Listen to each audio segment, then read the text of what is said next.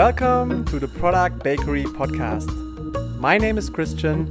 I'm Alex, and together we present you the ingredients to build the right products.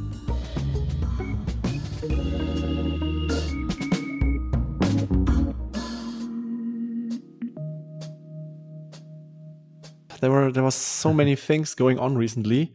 We've attended the CPO conference. Our last episode was actually the recorded panel that we did. And I'm not sure how you feel, but a lot of stuff has happened since then. So a lot of new followers, a lot of requests to certain topics, a lot of great speakers in our timeline. I almost said in our funnel, so to say. And I was just thinking about catching up on a request. So one of our dear followers asked us to talk about OKRs, which we haven't by now after, I don't know, almost 110 episodes. So and what a better time to talk about OKRs than in April, where probably most of the companies just finished their Q1 goals and quarter and are now heading into the second quarter of the year. I mean, it's a little bit late already, but at the same time, I do Today's remember... the 16th. Yes, as we record, it's the 16th. But I do remember how many companies I've seen where they've been like planning OKRs literally for the first 1.5 months of the quarter. Exactly. With only another 1.5 months left until the quarter was over, right? So I think it's good to directly start with that, right? Because that's also something that I experience a lot when I work with companies, that nobody starts preparing, and nobody is not correct, but I see in many companies that they are not using, for example, the beginning of March to start thinking about the OKRs for next month, because for next quarter, because they are so busy with finalizing them, achieving them, and which leads to the fact that they have to do all the planning by end of April or beginning of May, which just leaves you 6 more weeks to be able to work on the next big quarterly goals. Yeah, which, I mean, you could look at it from like two sides, right? Like if every quarter it takes you the first 6 weeks to then have them ready, I mean, it would mean that it just like automatically moves the cycle 6 weeks back. But I think the bigger problem is not like when they start their OKRs, but more that actually like this time when companies work on them is often stale because they still don't have the OKRs ready and aligned with the rest of the organization. So that means they work on topics that might not be a company priority and so on and so forth. And then you have like the 6 weeks that actually don't contribute to the overall OKRs, or where then you start like working on objectives and key results that tie back into what they did before. So they're faking it. Which sorry, go ahead. No, go ahead. Yeah, I mean, I was just thinking about talking about the root causes, and since you are a leader, what I many times experience is that so many people, especially the leader, are also falling into the trap of being busy with operational stuff, right? That the whole planning part falls apart, and also the delegation part of the whole planning, right? I mean, as a leader, you also need to ensure that your team is freed up or has enough time to start thinking and brainstorming into the next quarter. And I was just wondering how you see this, because I mean, you are confronted with that, I guess, right now. So maybe you can share a little bit about that. Yeah. I mean, I have to say, it's like 2 weeks into the quarter and we're done with our OKRs. So we're already... With the planning or with the achieving? With the planning. Otherwise, we would have a completely different problem. So we are already working on achieving them. But I think like one of the most important things that I've seen over the last quarters is that it is extremely important that also like the company level objectives, like the top level ones, are set very early. because they are also the ones that then inform and help the teams to understand how their goals can tie or need to tie into the overall company objectives, right? So the earlier you can set that foundation, the earlier also the teams can start like working on, okay, what do I need to do, or which goals do I need to set for myself in order to be able to accomplish or to reach the company objectives or to contribute to those company objectives. Yeah, and I think it's great that you're mentioning the whole thing around company OKRs. I do remember while we were working at SumUp that there was also like this kind of, in quotes, yearly OKR goals that we had, right? To, for example, double revenue. And I think I remember like every year, I think from the beginning, when the company was founded, they did manage to double the revenue every year. So like with a amazing growth. And I also remember like every time it was pitched at the beginning of the year, people were like, how can we do that? It's almost impossible to double again, right? Yeah.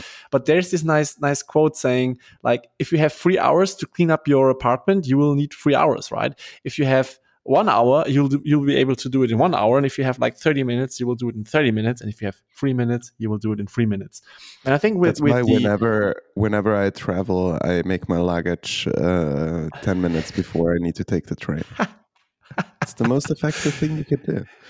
yeah, and that's the point, right? I mean, setting like these high goals, and it was also something I wanted to talk to you about regarding the whole goal setting and being bold and stuff like that around OKRs. I think sometimes it's very tough, and it can be also very frustrating for team by not achieving the, let's say, 100% or 110%. But on the other hand, setting bold goals also empowers and enables people to think broader and think outside the box to be more creative to achieve those big goals. But I'm also happy to hear what you think about that. Yeah.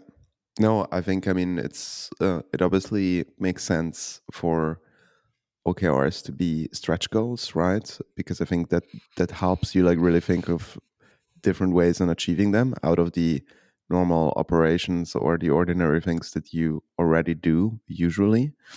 I think just one thing that I've seen recently is like, by considering that OKRs by nature should be stretch goals and that you usually would reach them. I mean, you would say usually it's good to reach 70%, 80%. I think Google is more around the 70. Other companies do 80. I think it's up to the company to decide. And now what I saw is that a team I was working with, they reached 100% of their objectives. And now the first reaction, obviously, when working with OKRs from the people who are then in those sessions are like, okay, did you set ambitious enough goals? And I think that's a fair question, right? Because that helps you like also Totally. push yourself. Now, at the same time, the impact on the team was like, or what the team felt was, we set very ambitious goals, and now we worked our asses off. We worked over hours. We did everything trying to reach them. And now that we reached 100%, you're telling us that they were not ambitious enough, and it's kind of negative. So I think it's like kind of important on like really also framing it well and messaging it well. It shouldn't be that teams then automatically go for 80% and that you set them so that in a way you would reach the 80%. But yeah, I think it comes down to communication and to making sure, okay, as you also define the goals, how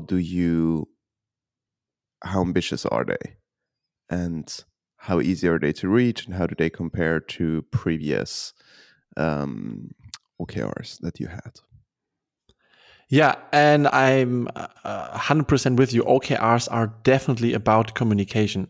And it brings me also to the kind of downsides, right? Because I think if the frame is not clearly set around the whole tool of using OKRs, it can lead to frustration within teams, right? Because they're working their asses off and they're trying to achieve the 110%, which is also a good ambition, by the way. Yeah, it's nothing bad around it. But I think once it happens that a team hits the 100% or 110%, it's very important also from a leadership side to be careful how to deal with that, because the question to ask, did you set ambitious goals, is first of all totally fine.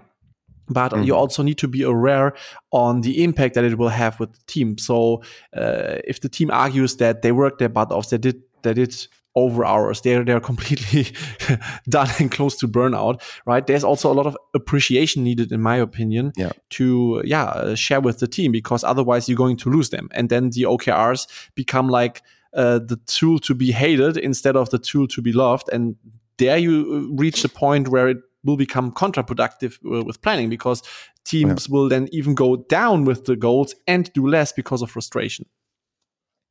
Yeah.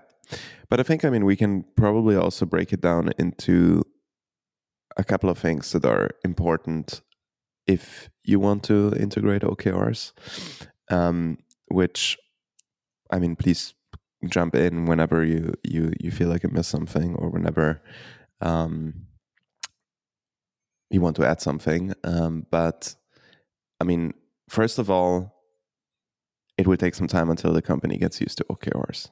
I have never seen someone starting to use OKRs and the first cycle went well, right? Yeah, it's impossible. Also because with every framework, you still need to also find out what works well for your organization and what works well for you. Yeah. How are you going to track them? How are you going to communicate them?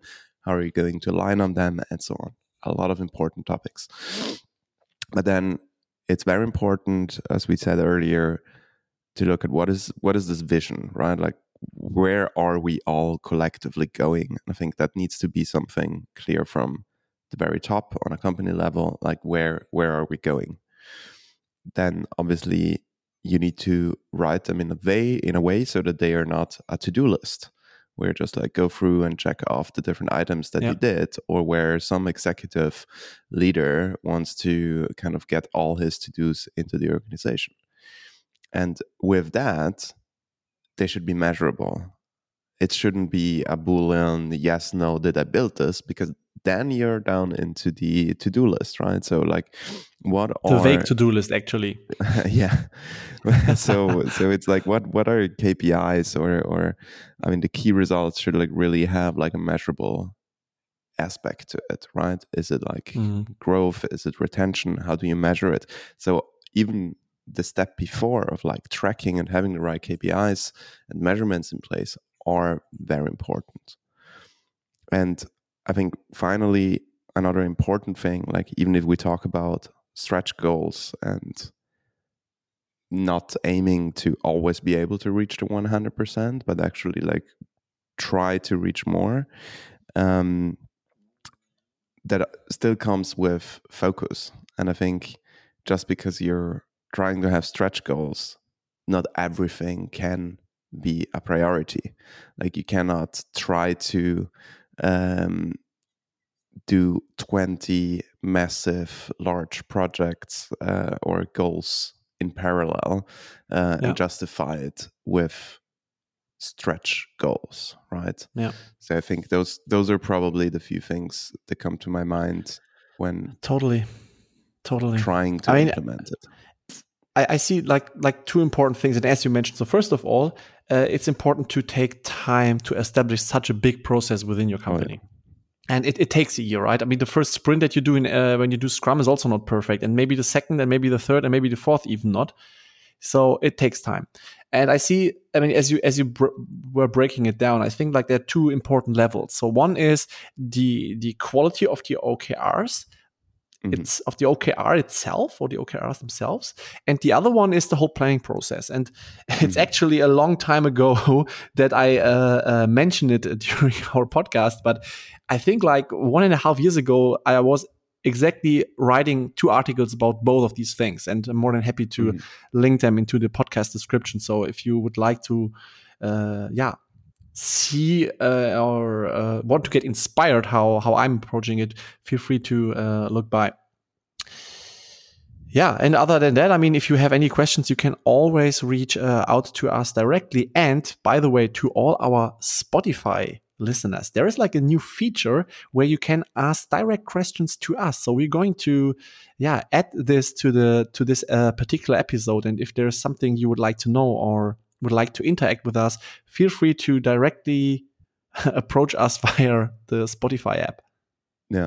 Yeah, I'm super curious to hear some more detailed questions, right? Because I think that was a bit of general overview, but OKRs can be very specific. And so any pain points or questions, please shoot them over and we're happy to pick them up in one of the next episodes. Well, with that, I would say, Alex, let's call it a day. Have a nice day. Yeah. Take care. Bye, Enjoy everyone. the rain and see you soon. Bye-bye.